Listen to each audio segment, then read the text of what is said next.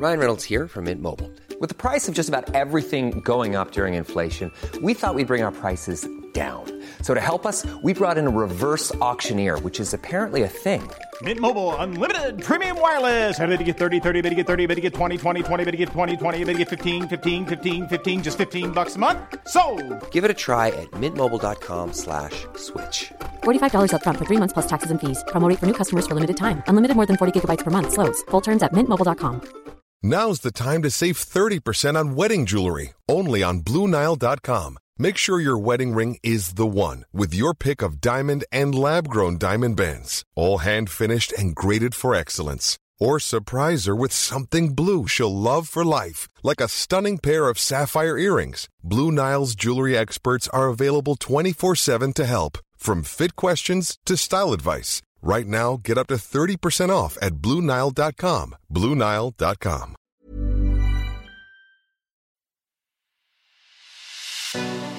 It's The Ancients on History Hit.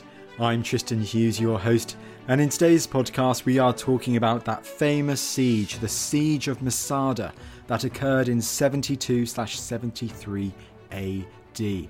Now, this is the first part of a two-part podcast with the brilliant archaeologist Jody Magnus. Jody is a professor from the University of North Carolina. She's conducted excavations at Masada.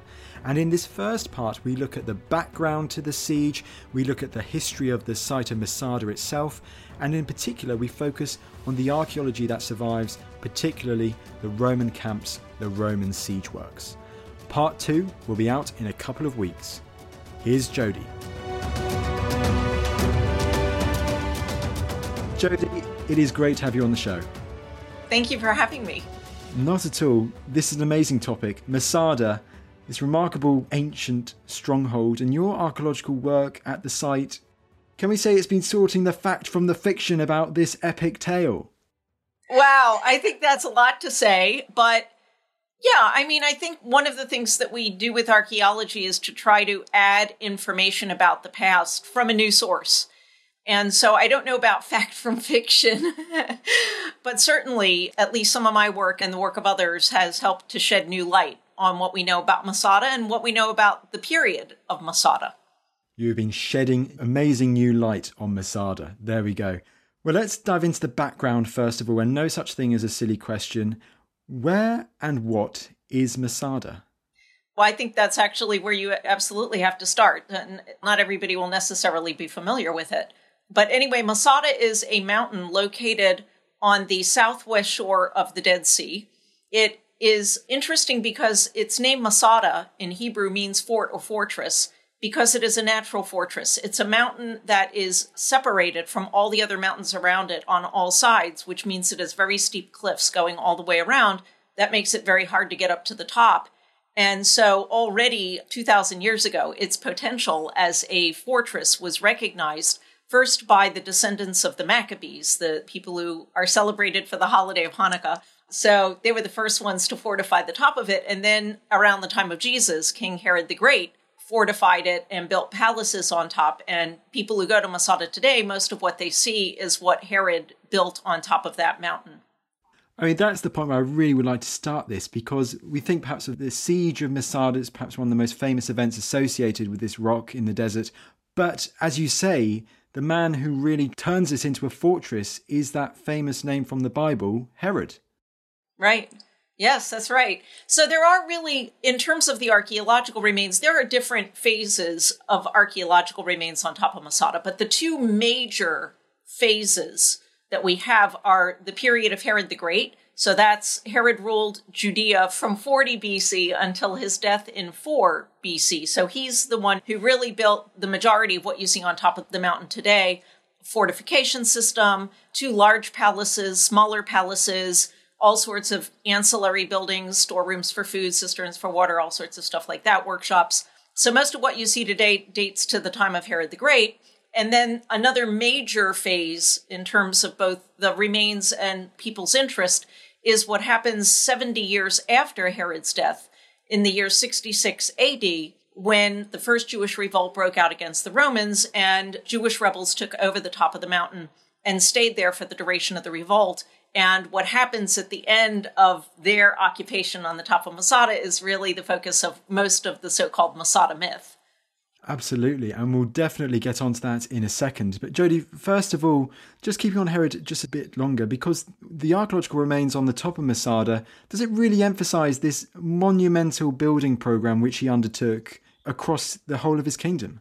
Yeah, I think you're right. Masada is probably, if not the best known, then certainly one of the best known palaces of Herod. Here I'm just going to use the word palace. Basically, what Herod did at Masada was to build a palace system where he could spend the winter when it got cold in Jerusalem or take refuge if the Jews happened to rise up and revolt against him. It's in a remote location, so it was well protected. But in fact, Herod built a lot of palaces around his kingdom, a lot. And so in a way, you're right. Most people who are not archaeologists, at least, if they visit Israel, will tend to visit, maybe one or two of Herod's palaces. And usually one of them is going to be the system on top of Masada. So certainly it's a very good example. And I think what strikes most visitors to Masada when they do see Herod's palaces there is not just the size of the buildings, but the decoration. It's amazing that in the middle of the desert, you see Herod decorating his palaces in the latest Roman fashion, whether it's with beautiful mosaic floors or wall paintings. I mean, no expense was spared, even in this remote desert location. Now, remarkable as that is, let's go on then to the main event, shall we say, the Siege of Masada. And you touched on it just now, Jodie, the context, the background to how the Jewish rebels get to Masada. So it's 72 or 73 AD. And as you say, this is right at the end of the First Jewish War. So what happens is that 70 years after Herod died, this Jewish revolt breaks out against Rome, which we call the First Jewish Revolt against Rome. And it ends officially in the year 70, 4 years after it breaks out, when the Romans manage to take Jerusalem after a prolonged siege, and they destroy the city and they destroy the temple on the Temple Mount, which is the Second Temple. And at that point, that's the official end of the revolt. The Romans go back, they celebrate their victory against the Jews and all of that. But after the fall of Jerusalem in 70, there remained 3 former palace fortresses of Herod the Great that were still holding out in the hands of Jewish rebels. And one of them was Masada. There are 2 others. One is Machaerus, which is in Jordan today on the east side of the Dead Sea. Very interesting. That's the site where, according to tradition, Herod Antipas, the son of Herod the Great, had John the Baptist beheaded. So that's a very interesting site. So that's one of the 3. And then the third one, which is also very interesting, is a site called Herodium near Bethlehem, which is the only palace or site that Herod named after himself, because he built it in preparation for it serving as his final resting place when he died. And in fact, he was buried there when he died, and his tomb was discovered there in 2007. So that really interesting. So all 3 sites are really interesting. But those 3 sites continued to hold out in the hands of Jewish rebels after the fall of Jerusalem in 70. And what the Romans then do is send troops to mop up, if you wish, right? This was cleaning up operations, getting the last little stragglers. And so they send forces to take these 3 fortresses. And the first that they marched against was Herodium, which fell apparently without much of any fight at all. And then they marched against Machaerus, where there was a siege, but the rebels there surrendered before the siege ended. And finally, either in the year 72 or 73, there's a debate about the chronology. The Romans arrived at the foot of Masada, which then is the last fortress still holding out against Rome in the hands of Jewish rebels. So that sort of sets up the story of the siege. And talking about story and the narrative and the literary source for this, because Jodie, there is one key literary source that we do have for this period in history. Yes. Our main source, actually our only source for the siege of Masada, is the ancient Jewish historian Josephus, who his original name in Hebrew was Joseph, son of Mattathias, but eventually he adopts a Roman name and he becomes known as Flavius Josephus, or just Josephus for short. And he lived at the time of the revolt. He actually was one of the Jews put in charge of one of the districts, Galilee, at the time the revolt broke out. So he was not present at the siege of Masada, but he's a first-hand witness to the revolt.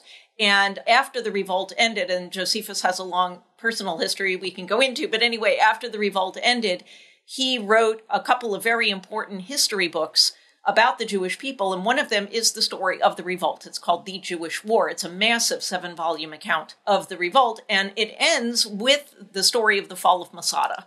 And so he is our most important source of information. We do have other sources of information about this period, not Masada in particular, but about the revolt and about this period. For example, the Roman historian Tacitus describes the siege of Jerusalem in 70. Of course, the New Testament contains little bits and pieces of things, right? So we have other sources, but Josephus is by far the most comprehensive and important source. I mean, Jodie, that's absolutely brilliant that we have this one source which tells us the account, but combining that with, as we're about to go on to, the astonishing archaeology that survives from the site of Masada and around it, that I'm guessing allows figures like yourself to corroborate Josephus's account. Right. So, look, this is one of the things that's controversial, right? How reliable is Josephus? And so the controversies about how reliable Josephus is, was he really telling the truth or was he fabricating parts of the story or putting a spin on? He certainly put a spin. No matter how reliable you think Josephus is, there's no doubt that he had a bias, that he presents things in a biased way, both to exonerate himself from what happened during the revolt and also to sometimes whitewash the Romans' role in what happened. So there's no doubt that Josephus has spins on things, but there's a difference between spinning and completely fabricating. And so the thing about Masada and the story of the fall of Masada, and here I'm just talking about the fall of the mountain. So the Jews occupied at the beginning of the revolt. You have Jewish rebels, taking it over. And then in the year 72 or 73, the Romans arrive at the foot of the mountain and there's a siege and the mountain falls. Josephus is our only ancient source on the siege and fall of Masada. He's the only one. We don't have any other ancient authors that tell us the story of the fall of Masada. And there are questions about why is this so? For example, why didn't a Roman author like Tacitus, for example, talk about the siege of Masada? So there are different theories about that. One possibility is that somebody like other Roman authors wouldn't have wanted to glorify what happened at Masada, especially when you consider that the Romans were ruling over lots of different native peoples who weren't all necessarily happy living under Roman rule. But another possibility, and I actually think this is the case, in the eyes of the Romans, Masada was just a mop-up operation. It was a very minor episode for them, and so it wasn't actually worth telling about. So that may be why Josephus, but at any rate, Josephus is our only source. And what that means is we don't have another source, at least in writing, another literary source that can either confirm or deny the veracity of what Josephus writes. And that's where archaeology comes in, right? So the question is, to what extent can archaeology either prove or disprove the historicity of Josephus's account or the accuracy of it? And here, most of the debate has focused on what happens at the very end. So the Romans come and they besiege the site. And if you go to Masada today, you can still see the Roman siege works. So there's no doubt that there was a siege at Masada. There's no doubt that the Romans arrived at the foot of Masada. They set up a siege. They build an assault ramp. They get their battering ram to the top. There's no doubt that there was a siege. There is a little bit of disagreement, and I think it's not well founded, about whether the siege actually ended before the Jews surrendered. Most of the controversy focuses on the very end of the siege. Whether Josephus's report that the Jews committed mass suicide or not is accurate, because according to Josephus, the Jews holding out on top of the mountain, and according to him, there were 967 men, women, and children at that point. So according to Josephus, they all decided they'd rather die at their own hand and commit mass suicide than give themselves up alive to the Romans. And so most of the controversy is focused on whether that part of Josephus's story is accurate or not. We'll definitely get onto that in due course. But there's so much archaeology, stunning archaeology that survives. But before really going into that, Jodie, why does so much archaeology survive at the site of Masada? Well, I think there are two reasons. Number one, it's in the middle of the desert. It's in a remote location. And so it's not like Jerusalem or Caesarea or something like that, where you have continuous occupation for hundreds or even thousands of years. So it wasn't like people came and kept building on the same spot, and every time you build over it, parts of it get destroyed or whatever. So there's that. And then because it's in the desert, the buildings tend to be constructed of stone rather than perishable materials like you would get in an analogous European site. You would have things made of wood or sod, and those materials don't survive after a couple of thousand years. And then basically the archaeological site was untouched until the middle of the 20th century. So I think that's the reason why there's so much well-preserved archaeology there, so to speak. So you mentioned that quite a lot of it is constructed out of stone. So, Jodie, when the Romans do arrive outside of Masada, what do they start constructing? What buildings? Yeah, so it's really interesting. The top of Masada was excavated in the middle of the 1960s by a very famous Israeli archaeologist named Yigael Yadin. And Yadin himself was interested in warfare, the art of warfare. He wrote a master's thesis on it, ancient warfare. He was chief of staff of the Israeli army at some point in his career. And so what's so interesting is that when he excavated at Masada, he chose not to focus on the siege works at the base of the mountain, but rather on the top of the mountain, because he was actually interested in the Jewish remains, so to speak, associated with the time of the revolt. And so the remains at the foot of the mountain were basically untouched until more or less, I mean, Yadin did a teeny bit of stuff, but more or less untouched until 1995, when I had the privilege of co-directing excavations in the siege works. So what's so wonderful and so interesting about the siege works is that precisely because they're intact, basically, they're built of non-perishable materials and they're in the middle of the desert and were never touched, it gives us a really good opportunity to learn about how the Roman army conducted a siege when they were in the field. And so what we see at the base of Masada is a sort of standard operating procedure for the Roman army in, let's say, the latter part of the 1st century AD. And one of the things to remember about the Roman army, and I know you're over in Britain and you guys love the Roman army. I mean, you guys have lots of people who just do this. We've got our bit of Roman history. Absolutely. Absolutely. Absolutely. I mean, it's not as big a thing in the United States, I have to tell you.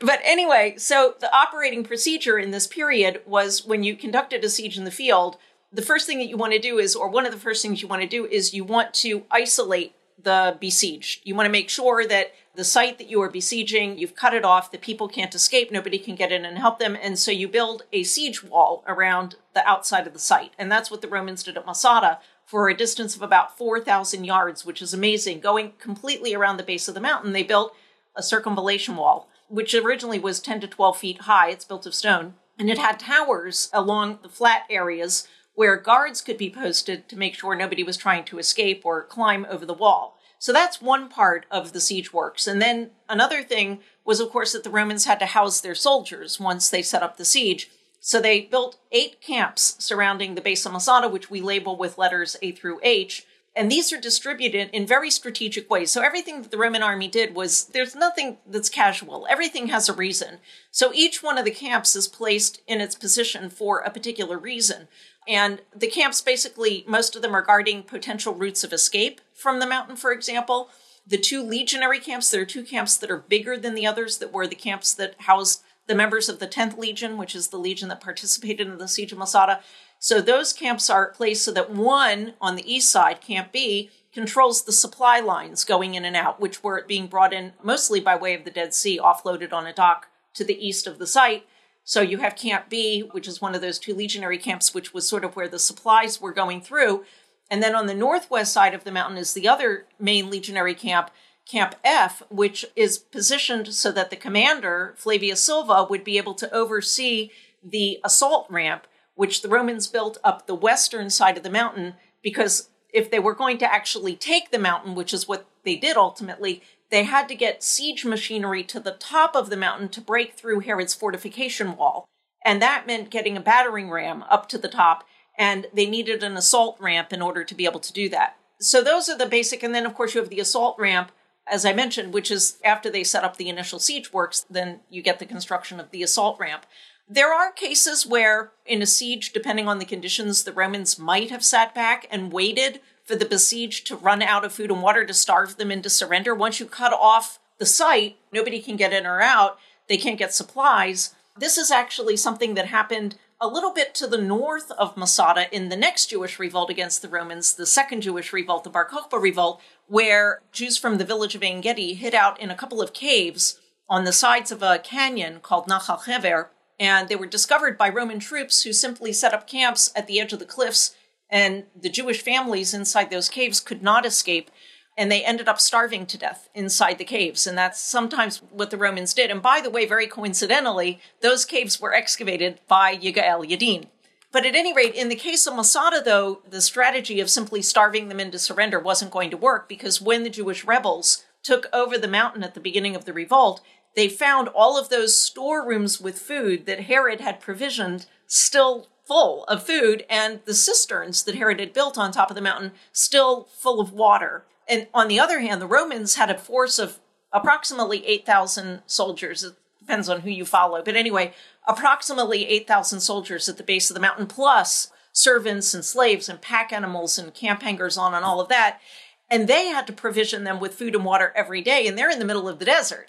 And there are no sources of food and water in the immediate vicinity. So the supplying the troops at Masada at the base of the mountain was certainly one of the big logistical challenges that the Romans faced, and precisely the reason why, as soon as they got to the foot of the mountain, they started setting up the siege works, but also undoubtedly planning to assault the mountain, to take the mountain, and not simply wait and starve the besieged into surrender like they might have in some other situations.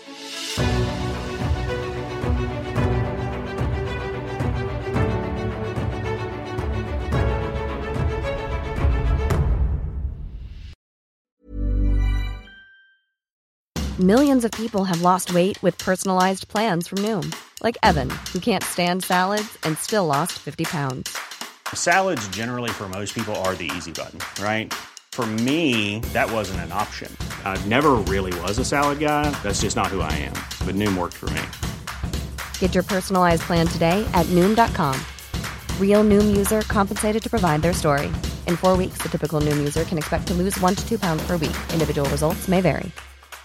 A lot can happen in 3 years, like a chatbot may be your new best friend. But what won't change? Needing health insurance. United Healthcare Tri-Term Medical Plans, underwritten by Golden Rule Insurance Company, offer flexible, budget-friendly coverage that lasts nearly 3 years in some states. Learn more at uh1.com. Ryan Reynolds here from Mint Mobile. With the price of just about everything going up during inflation, we thought we'd bring our prices down. So to help us, we brought in a reverse auctioneer, which is apparently a thing. Mint Mobile Unlimited Premium Wireless. How to get 30, 30, bit to get 30, bit to get 20, 20, 20, bit to get 20, 20, bit to get 15, 15, 15, 15, just $15 a month? Sold! Give it a try at mintmobile.com/switch. $45 up front for 3 months plus taxes and fees. Promo rate for new customers for limited time. Unlimited more than 40 gigabytes per month. Slows full terms at mintmobile.com.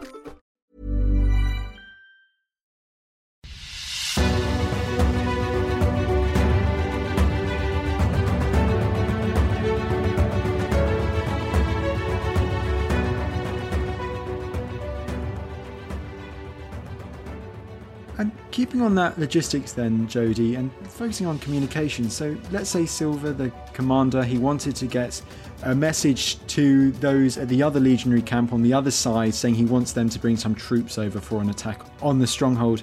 How would he go about doing that? Right. So the logistical part is actually really interesting. So when you go to Masada today, you can still see, you don't have to be an archaeologist. It's very clear. You stand on top of the mountain, you look down, you can see the siege works. You can see the outlines of the camps. You can see the siege wall, the circumvallation wall. And as you stand there on top of the mountain, if you look, you'll see running alongside the circumvallation wall is a path. It completely encircles the base of the mountain. And it's called today the runner's path. And you can still walk along it today. I have many times. And it's an ancient path. That path is the line of communication between the camps, because in antiquity, there was no field telephone or walkie-talkie. So your question is exactly right. How did Flavius Silva, who would have probably spent most of his time in Camp F, how would he have gotten his commands to all of the other troops in the other camps? And the answer is that he would have sent out slaves or runners whose job it was to run from camp to camp along that path. And this, by the way, is a system that was used right up into the 20th century. And I'm thinking of that 1984 film, Peter Weir film, Gallipoli, about the famous battle, World War I battle, where a very young Mel Gibson plays a runner just like this in that battle, right, at that site. So, in fact, this was a system that was used right up into modern times within, the last 100 years. And so we do see that at Masada. It is remarkable how that level of archaeology survives, whether it's the layout of the camps, whether it's the circumvallation, whether looking at where these camps are. And you mentioned that vital role of logistics, getting supplies in from the Dead Sea and all that. That's absolutely extraordinary. And you mentioned one camp in particular just there, Camp F. Jodie, you in particular have done quite a lot of work on excavations at this camp. Right. So in the summer of 1995, I had the privilege of being invited to co-direct the first and until now really only excavations in the Roman siege works at Masada with 3 Israeli colleagues. And we spent 6 weeks working in the siege works. And now, so 6 weeks isn't a lot of time, actually, in archaeology. And so we decided to focus our attention on one camp. And we wanted to excavate one of the legionary camps. And of the 2 legionary camps, B and F, F is the better preserved one. So we decided to focus our attention on Camp F. We also, by the way, cut a section through the ramp, the assault ramp, to see how it was constructed, which was very interesting. And so, yes, so I worked there for 6 weeks that summer. And ultimately, in archaeology, we divide up responsibility. So I had 3 other co-directors. And my responsibility was, one of my fields of specialization is pottery, ancient pottery. So I ultimately published the pottery from Camp F. But our excavations were really interesting. And one of the things about excavating a camp like this is, in this case, before we even started excavating, we kind of knew what to expect. The camps had been surveyed previously, but never excavated. In fact, one of your very own fellow Brits, Ian Richmond, published a very important survey of the siege camps at Masada. So we actually had a lot of information already. And because the Roman army operated in such a standardized manner, you know where things are going to be located because they laid out camps in the same way. The same units were located in the same part of the camp relative to each other. And you can see that in Camp F. So we actually chose where to excavate in Camp F with the idea that we kind of knew what to expect. And I have to say, there weren't any huge surprises in that regard. Like, we didn't find the commander's unit was somewhere where it shouldn't be, for example. But it was actually very interesting. And one of the things that was so interesting to me was if you go to Masada today and you either stand on top of the mountain and look down at the siege camps, or you walk around the siege camps, it looks very barren. It looks like just basically a rocky area. It doesn't look like you're going to find anything. So I was really surprised when we started excavating in these units. And when I say units, they're basically barracks, right? But I don't like to use the word barracks because barrack makes people think of something that's actually constructed.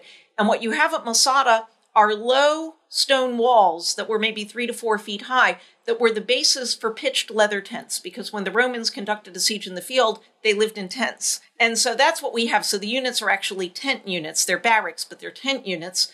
But when you excavate inside the area of these sort of low stone walls that were the basis for pitched tents, they were just covered with layers of broken pottery. So it wasn't actually barren like I expected it. And the pottery consisted overwhelmingly of storage jars. So basically what the Romans were doing is they were bringing in provisions to the camps and distributing them to the various units, which were being stored. And then, of course, when the siege ended, the jars were broken and just smashed or left there. They didn't need to carry them with them. And that's what we found. And that also is something that helps us to better understand how the Romans, dealt with the problems of supply lines, right, during the course of the siege. One of the really interesting things to me was that, again, we found a lot of store jars, but we didn't find much else. So we didn't find, like, dining dishes, right? We didn't find plates and cups and bowls, things like that. Very little of that. And that leads to the question, well, gee, what are they eating off of? We also didn't find, by the way, much in the way of cooking pots. So what are they doing in terms of, they're storing the food, but what are they doing in terms of cooking the food and eating it? And it turns out that, and you can actually see this at the base of Trajan's column in Rome, when the Roman soldiers there are shown marching off to the campaign, each one is equipped with a mess kit. So when Roman soldiers went into the field on campaign, they had mess kits, and they used their mess kits for cooking and eating. And therefore, we didn't find pottery that was used for those purposes. The mess kits were used in the field for that purpose, but they needed the jars for storing the food, the supplies that were being brought in.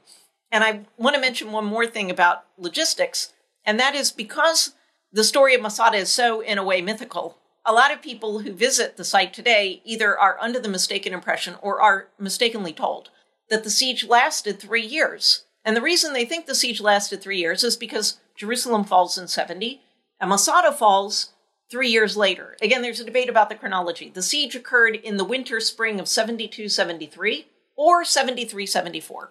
But at any rate, the length of the siege, the maximum length was no longer than 6 months, but it probably was much shorter. The siege actually probably lasted only about 2 months. And this was shown a number of years ago by a scholar named Jonathan Roth, who wrote a very detailed article on how much dirt and how many stones each soldier could carry. He did a really detailed analysis, and he showed that the siege from beginning to end could have lasted as little as 7 weeks. And that actually makes sense, because this is what the Romans were trained to do. This was a professional standing army. They had no desire to spend more time than they needed to at the foot of Masada. And so they were very efficient and effective about this. So probably the entire siege from beginning to end took place over the course of 2 months in the winter-spring of 72-73 or 73-74. And notice, by the way, that the Romans conducted the siege in the winter-spring months and not in the summer because they weren't idiots. So they didn't try to do that in the summer months there. We, on the other hand, dug in the months of June and July. So the Romans were a little bit smarter than we were. But yeah. Yes, indeed. You probably want to do a siege in the summer in the desert. Quite right there. And Jodie, that's all really amazing, the archaeology that you've discovered in these contubernia of the soldiers there. What is interesting also, though, you mentioned how they take the mess tin with them. I guess then that means that the archaeology that survives at the site, you probably didn't find many weapons or armour either. That's right, exactly so. And so, a lot of times people say, well, did you find military equipment? And the answer, of course, is we did not. As you rightly say, what army goes on a campaign and leaves their weapons behind when they're done? I mean, nobody does that, right? So, no, we did not find much. We did find very conspicuously piled in and up around the tent units, piles of these large river pebbles that are the size of a large egg, which turned out to be slingshot stones, which were just natural river pebbles that were collected locally and used. And then when they left them behind. But we didn't find much else in the way of military equipment in our excavations, which again is actually not surprising. When Yadin excavated the top of the mountain, though, he did actually find quite a bit of military equipment. He found hundreds of arrowheads, iron arrowheads. And that's not surprising because you have to think of arrowheads like arrowheads with the shaft, the actual shaft is the arrow, right? He found mostly just the arrowheads. He found hundreds of those, which were, you have to think of them like bullets, right? They're being shot back and forth, fired back and forth by archers. And both the Romans and the Jews would have been firing arrows back and forth at each other. And the Romans in particular would have been firing a lot of these volleys of arrows as cover fire while they're winching the battering ram into place, right? So he did find a lot of those. He found actually a large number of scales of armor, which is a type of armor associated with auxiliary soldiers in this period.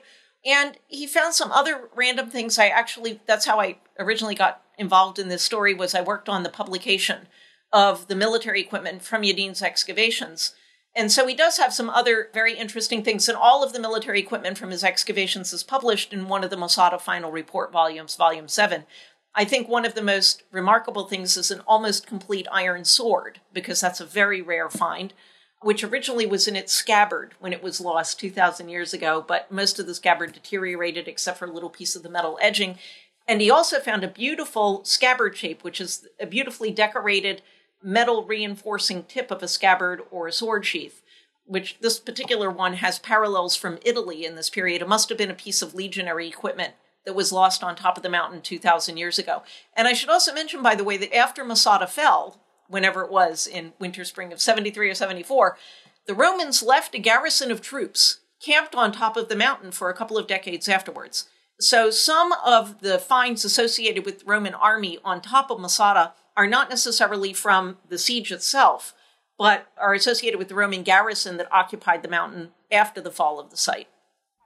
Keeping on Yadin's excavations and his archaeology at the top of Masada, I mean, Jodie, dating to the period of the siege, do we see Herod's Masada being revamped by the Jewish rebels to prepare for the Romans? I don't know that it was so much revamped, but it was more a matter of, look, so you have to realize, so first of all, the Jewish, I'm going to call them rebels. There were different groups of Jews on top of Masada. Some of them were rebel groups, and some of them were actually quite violent rebel groups who we could in modern terms characterize as terrorists.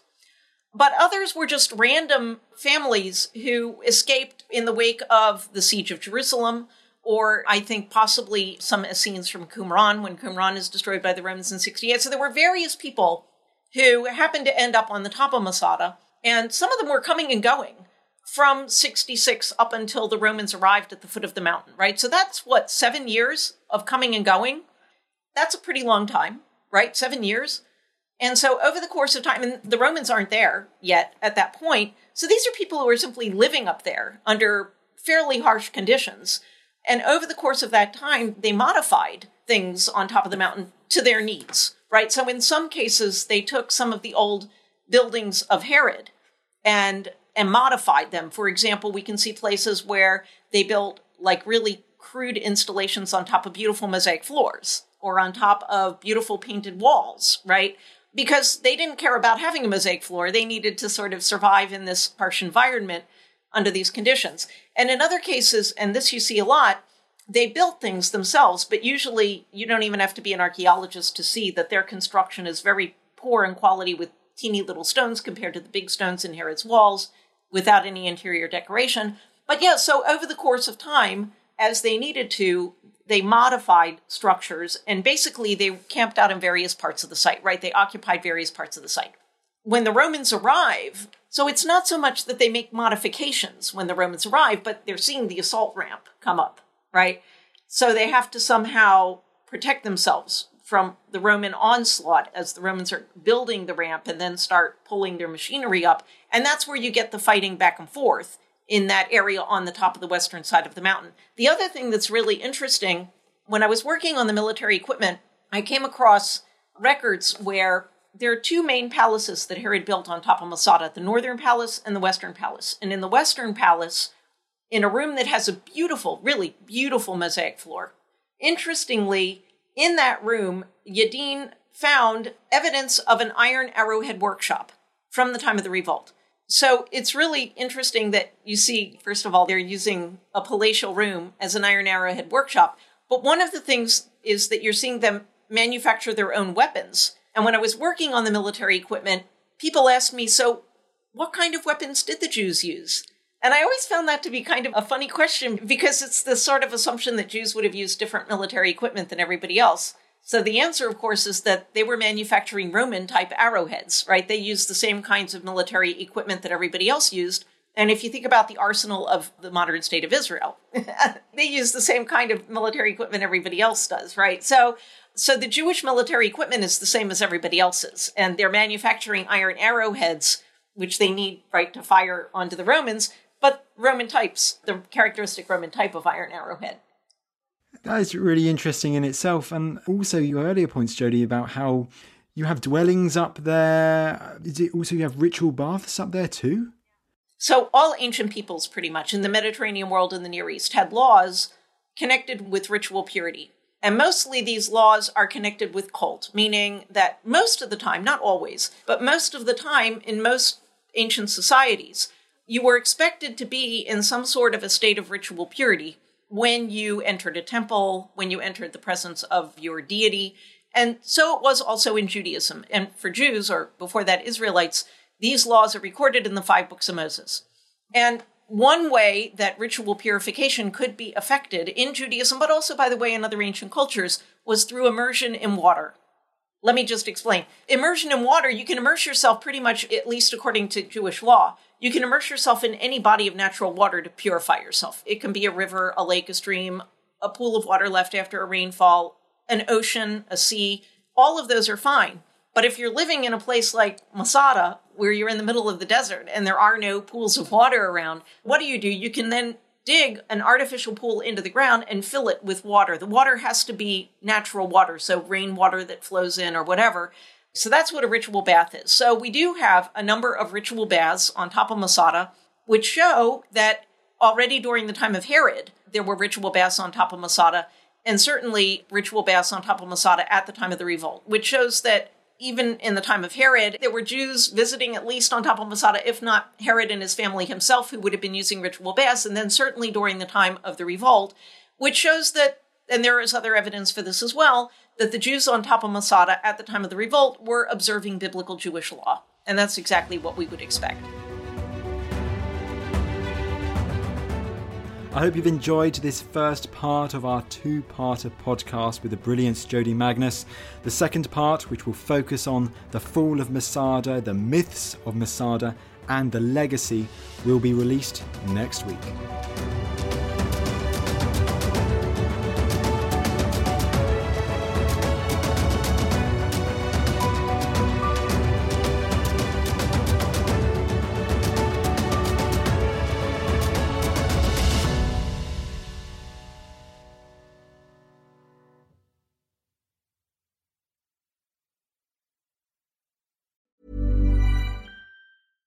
Imagine the softest sheets you've ever felt. Now imagine them getting even softer over time. That's what you'll feel with Boll & Branch's organic cotton sheets. In a recent customer survey, 96% replied that Boll & Branch sheets get softer with every wash. Start getting your best night's sleep in these sheets that get softer and softer for years to come. Try their sheets with a 30-night guarantee. Plus, get 15% off your first order at bollandbranch.com. Code BUTTERY. Exclusions apply. See site for details.